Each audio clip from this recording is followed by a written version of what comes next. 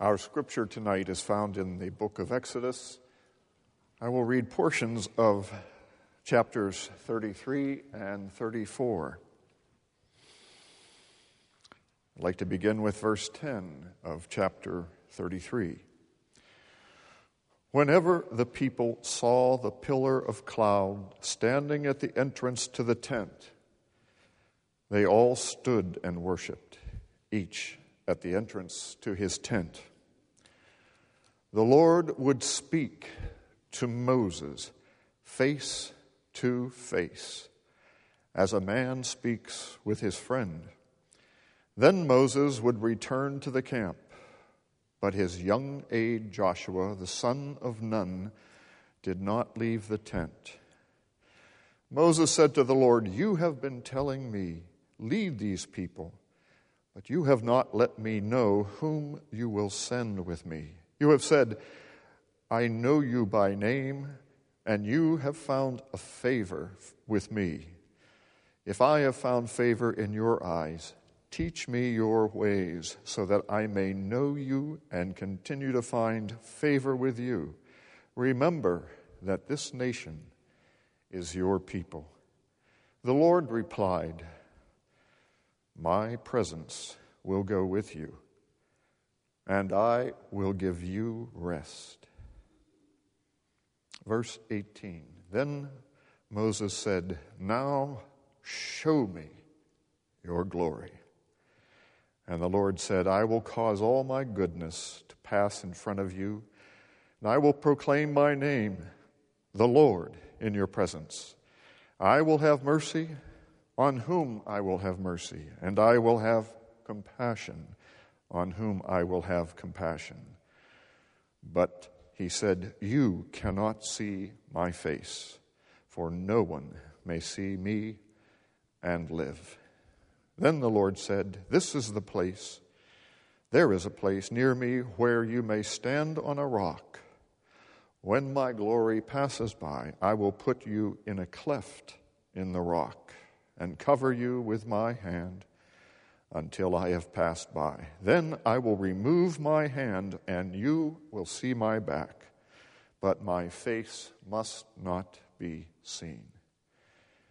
And then please, verse 4 of chapter 34.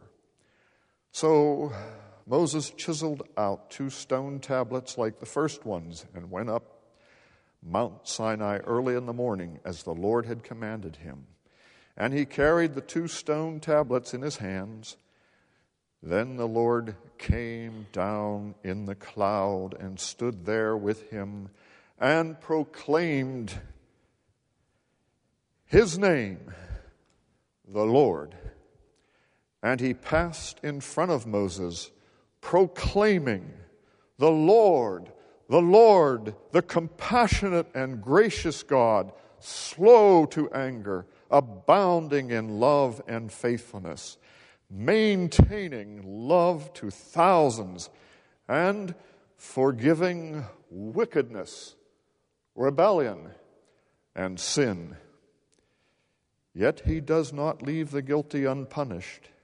He punishes the children and their children for the sin of the fathers to the 3rd and 4th generations. Verse 10.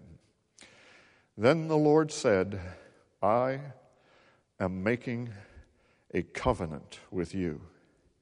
Before all your people, I will do wonders never before done in any nation in all the world.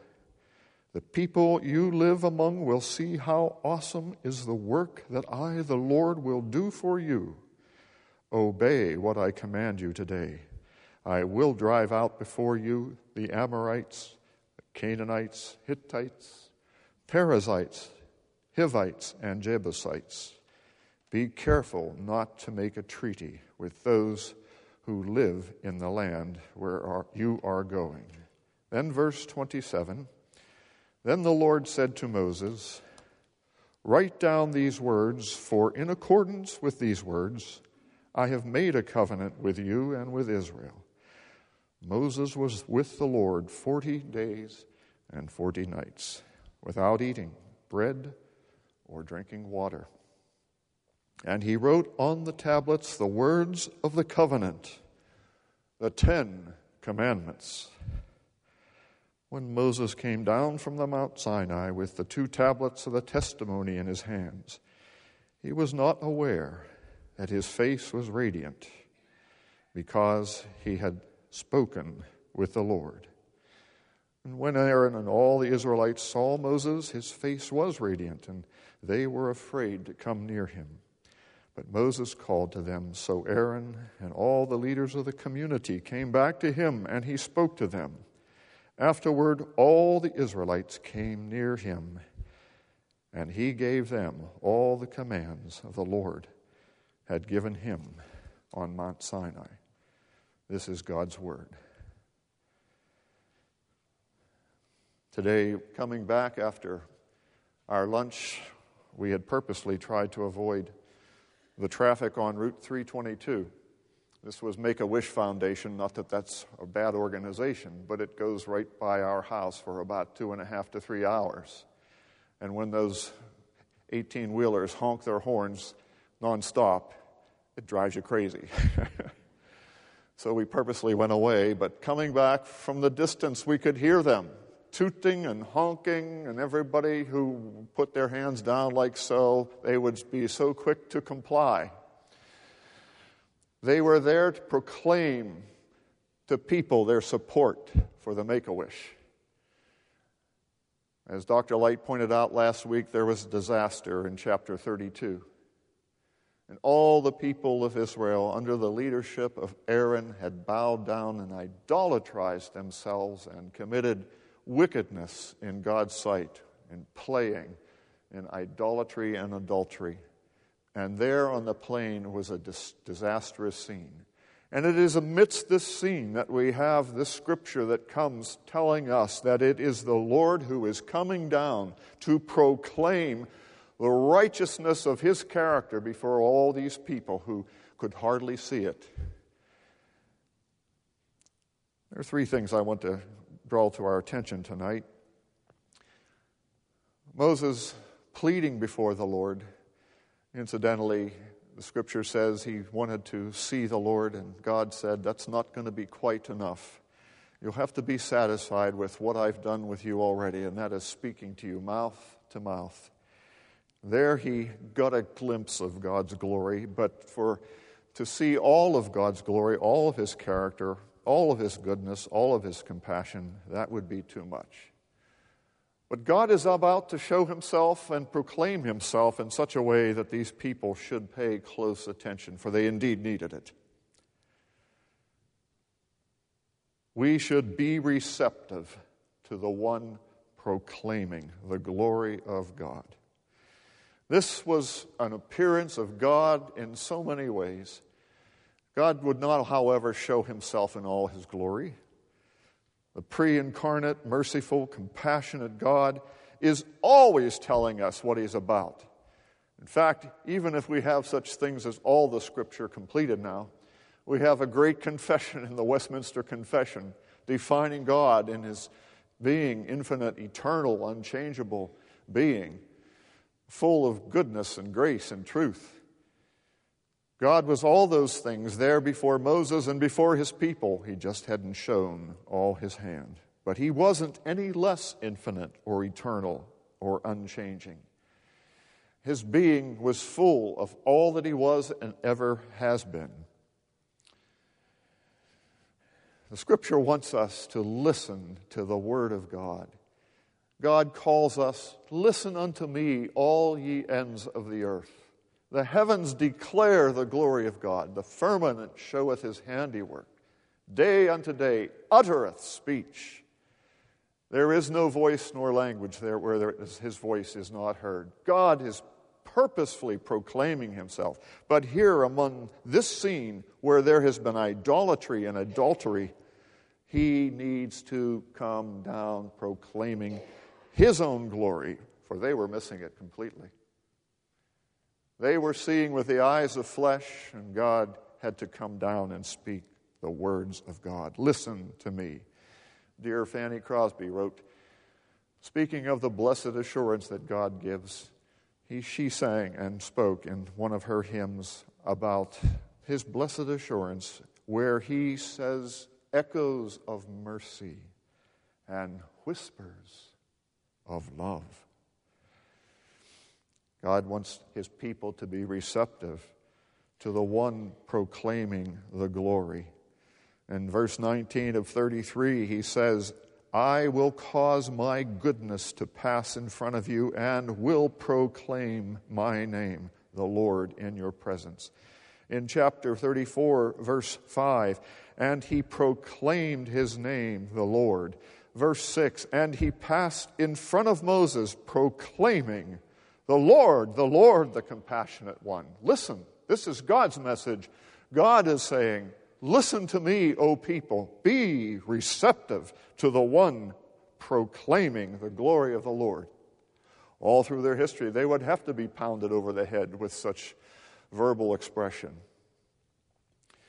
I tell a true story of about a young couple that wanted to get married, Liz and Bob. Nobody here in this church, by the way, but Liz wanted to marry Bob. She was deeply in love with him. She was quite a gifted person, as was her husband-to-be, and she asked her father's permission to be married. Well, her father was adamantly against this marriage. He would not have them married in his permissive will. And so they left their homeland and fled off to Italy, and there they were married. And there they had a prosperous life. But Liz always felt bad that her father wouldn't come to the wedding, and she wrote letters to him. Many, many letters. Every year, letters written back to her father, asking him to please accept her husband, accept her love and her attention to her dear father. However, these letters were refused to be opened. Elizabeth, her maiden name was Barrett, and her husband, Bob, was Robert Browning. Elizabeth wrote a very well-known poem. I won't quote the whole poem, but she says, how do I love thee? Let me tell the ways. She was a woman who knew about love. She wrote to her father asking about love and forgiveness. And upon Mr. Barrett's death, they came home from Italy and discovered that not one letter had ever been opened. All her imploring, all her pleading was gone for nothing. He refused to be receptive to the love of his daughter. So true is it today of all those around us. And in fact, it was true of Israel. They were not very receptive to the one proclaiming the glory of God. But that is what God calls us to. And of course, God comes forth and says, even if you won't receive it, I'll keep proclaiming it. That is why we send missionaries like Dana and Jen to the fields. God will be the one who opens hearts, and God will bring fruit to his word as the scriptures are proclaimed. We should be receptive. And how are we? Are we receptive tonight? Are we broken to the point where we're asking God, please let me hear your proclaiming in my life? That is what these people needed in Moses' time. Second point might be found in the verses that begin with chapter 34, verse 6. And as the Lord proclaims his name, he passed in front of Moses, proclaiming, the Lord, the compassionate and gracious God, slow to anger, abounding in love and faithfulness, maintaining love to thousands. We should be repentant to the one maintaining the love of God. For he who came down proclaiming his love, the burden of power would only come by his own maintaining the love. To look at that field, at that plain, with that broken down golden calf, and to see those people all undressed, just brought such anger to Moses' heart. And you remember what he did with that first table of the law. He knew right away that these people should be repentant before the one who can only maintain his love in such a scenario. I'd only point out 3 areas, subpoints under this, for 3 words are given about his maintaining love. The first is he maintains love to thousands and forgiving wickedness. Certainly the idolatry and the adultery there before that plain below Sinai was certainly most wicked. The very things he brought down from the mountain, that tablet that said the commandments that were written on them, I would only ask, as he looked on that scene, were there other gods before him? Was there a graven image in his presence? Were they taking the name of the Lord in vain? Were they remembering the Sabbath? And on the other side, how many could say by their actions before that idol and the rising up in wickedness of playing between men and women could say they were honoring their mothers and fathers? Were they possibly beginning to murder babies in offering to these idols? Certainly, you could say they were not committing adultery. They were certainly stealing from the Lord, and we could certainly say that they were bearing false witness to their fellow neighbors. And indeed, their actions betrayed them in their coveting. Sometimes God comes right in front of us with his word to nail us to the wall. I heard Dr. John MacArthur many years ago at the Bible College say regarding this one sin of adultery. A lady came to his office one day knowing her husband had left and was about to visit his girlfriend. Somehow she had the phone number. And Dr. MacArthur said, well, what is it? And she gave the number, and he said, here, let's call him.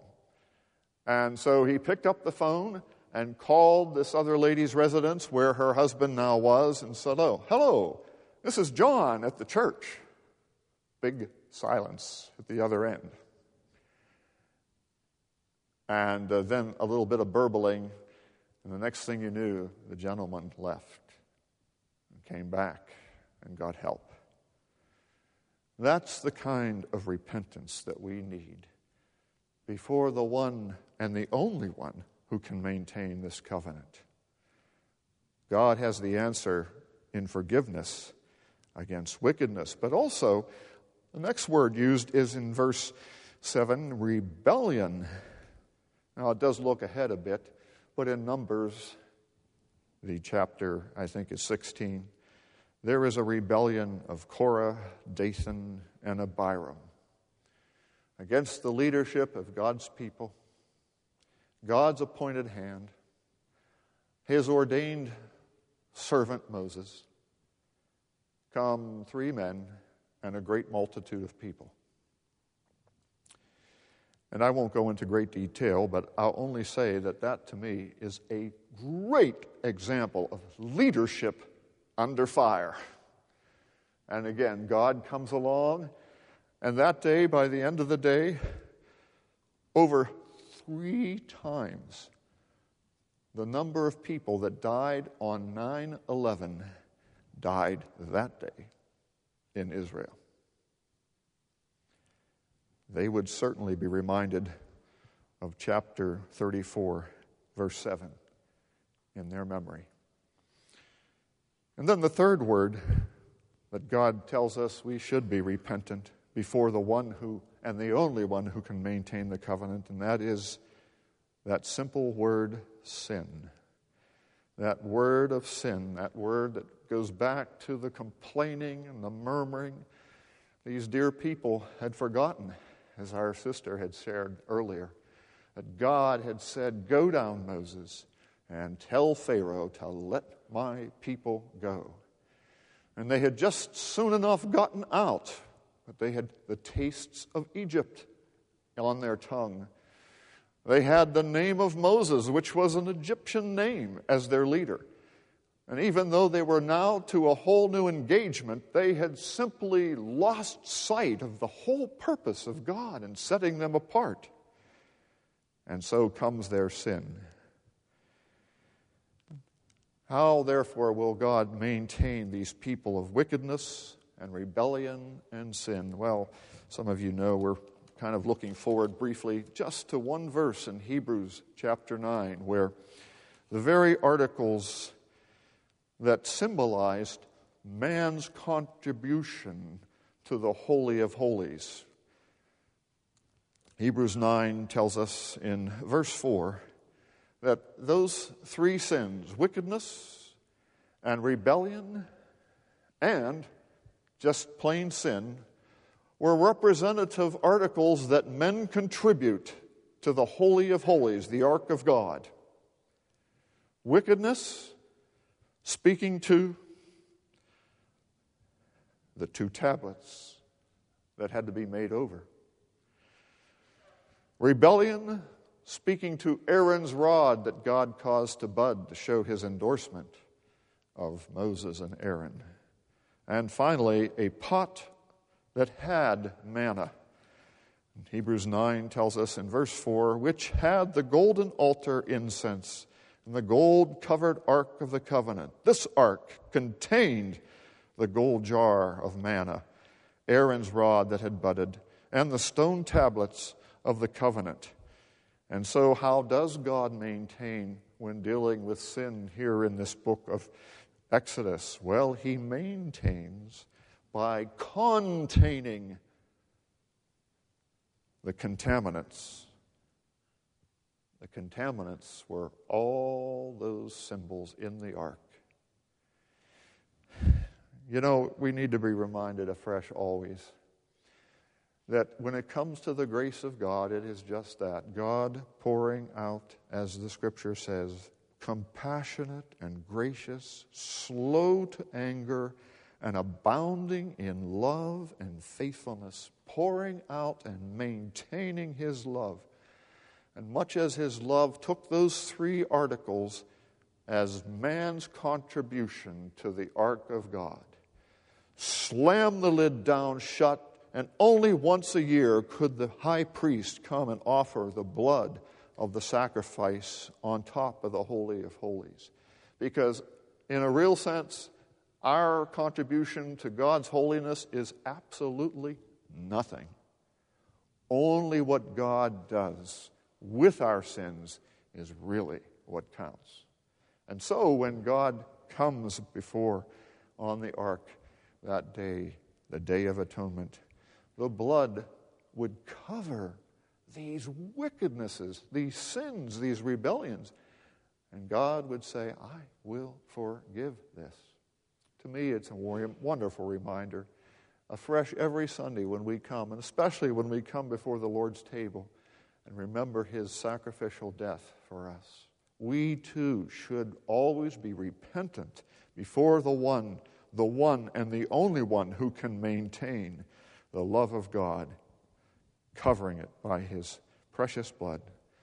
Well, we've looked briefly at the one who came proclaiming his mercy and glory. We should be receptive to his coming. We should be looking and listening for him. We should take every opportunity to feed upon his word. And then he reminds us to be repentant to himself, the one who maintains the love of the covenant. In fact, in this scripture, we're reminded in verse 10 of chapter 34, then the Lord said, I am making a covenant. These people, as all people, the minute Adam and Eve fell, it is God who comes forth and maintains his mercy and his grace and his covenant before his people. He picks up where we can't even begin to take off. One third and final thing I want to share tonight from these verses is that we should be radiant by retaining the presence of God. Verse 10, we just read it. God said, I am making a covenant with you. And then in verse 27, he rephrases that by saying, write these words, for in accordance with these words, I have made a covenant with you and Israel. That's kind of why I called this message tonight, Covenant Makeover. All through Israel's history, God's people failing the covenants, God coming on, making it over. Always temporal until that final time when at the cross of Calvary God would finally do something. But we should be, even as Moses was in a certain respect, radiant people before the presence of God. For a number of years I worked in a business that, among other things, they sold makeup. The fancy word for that would be cosmetics. I'm not sure of the real etymology of it, but I like to pretend it means cosmos and meet. It's where cosmos meets our face. I'm always amazed. One of the companies, if I said the first name, you could recite the last name. If I said the first name of one of their products was Estee, you would, or you're already mumbling it out here. Estee. By the way, Estee died about a year or two ago. But, and I'm not sure whether her father knew Greek, but Estee is a Greek word. It means you are. Now, every woman wants to be thought of as you are in the light of her husband. The funny thing about cosmetics is, their sad reality is that you are becomes you were. We tend to lose. I'm getting old enough to realize more and more that what I once was, I no longer am. And that's the sad reality, that no matter how well we are taken care of, we're all fading. How wonderful it is to look at Moses' life. For indeed, without even being told, people noticed that when he went up into the mountain, into the presence of God, there was a radiance about him. God showing his will and his purposes in the life does something to his people. And for that reason, we can be radiant by retaining the presence of God. Even as I haven't met a lady yet who likes to buy cosmetics, settle for just one application. Usually it is applied again and again and again. And that is so true for God's radiant grace in our life. The more we look at God's face, we find ourselves not worrying so much about our face or our troubles. Or to say it another way, not by looking at our face, but by looking into the face of the Lord. Indeed, it says in verse 29, when Moses came down from Mount Sinai with the 2 tablets of the testimony in his hands, he was not aware that his face was radiant because he had spoken with the Lord. We worship this morning, and as the handbell choir played in the upper balcony, I found myself thinking of the scripture the verses from the hymn, rather, that said, "The church is one foundation, is Jesus Christ, her Lord. She is his new creation by water and the word. From heaven he came. From heaven he sought her to be his holy bride." Amazing that God's love would even open up on the plain with those people who had idolatrized before him. But that is the love of God. That is the maintaining of the love of God. To be his holy bride with his own blood. He bought her. And for her life, he died. May God help us to be a radiant people, proclaiming day to day his love and glory. May God help us to be repentant, because it is always God who maintains our ability to walk with him. And finally, are you being radiant? Are you really reading his word day to day? You aren't surviving on radio messages only, are you? Be in the Word of God. It'll show in our lives. Let us pray.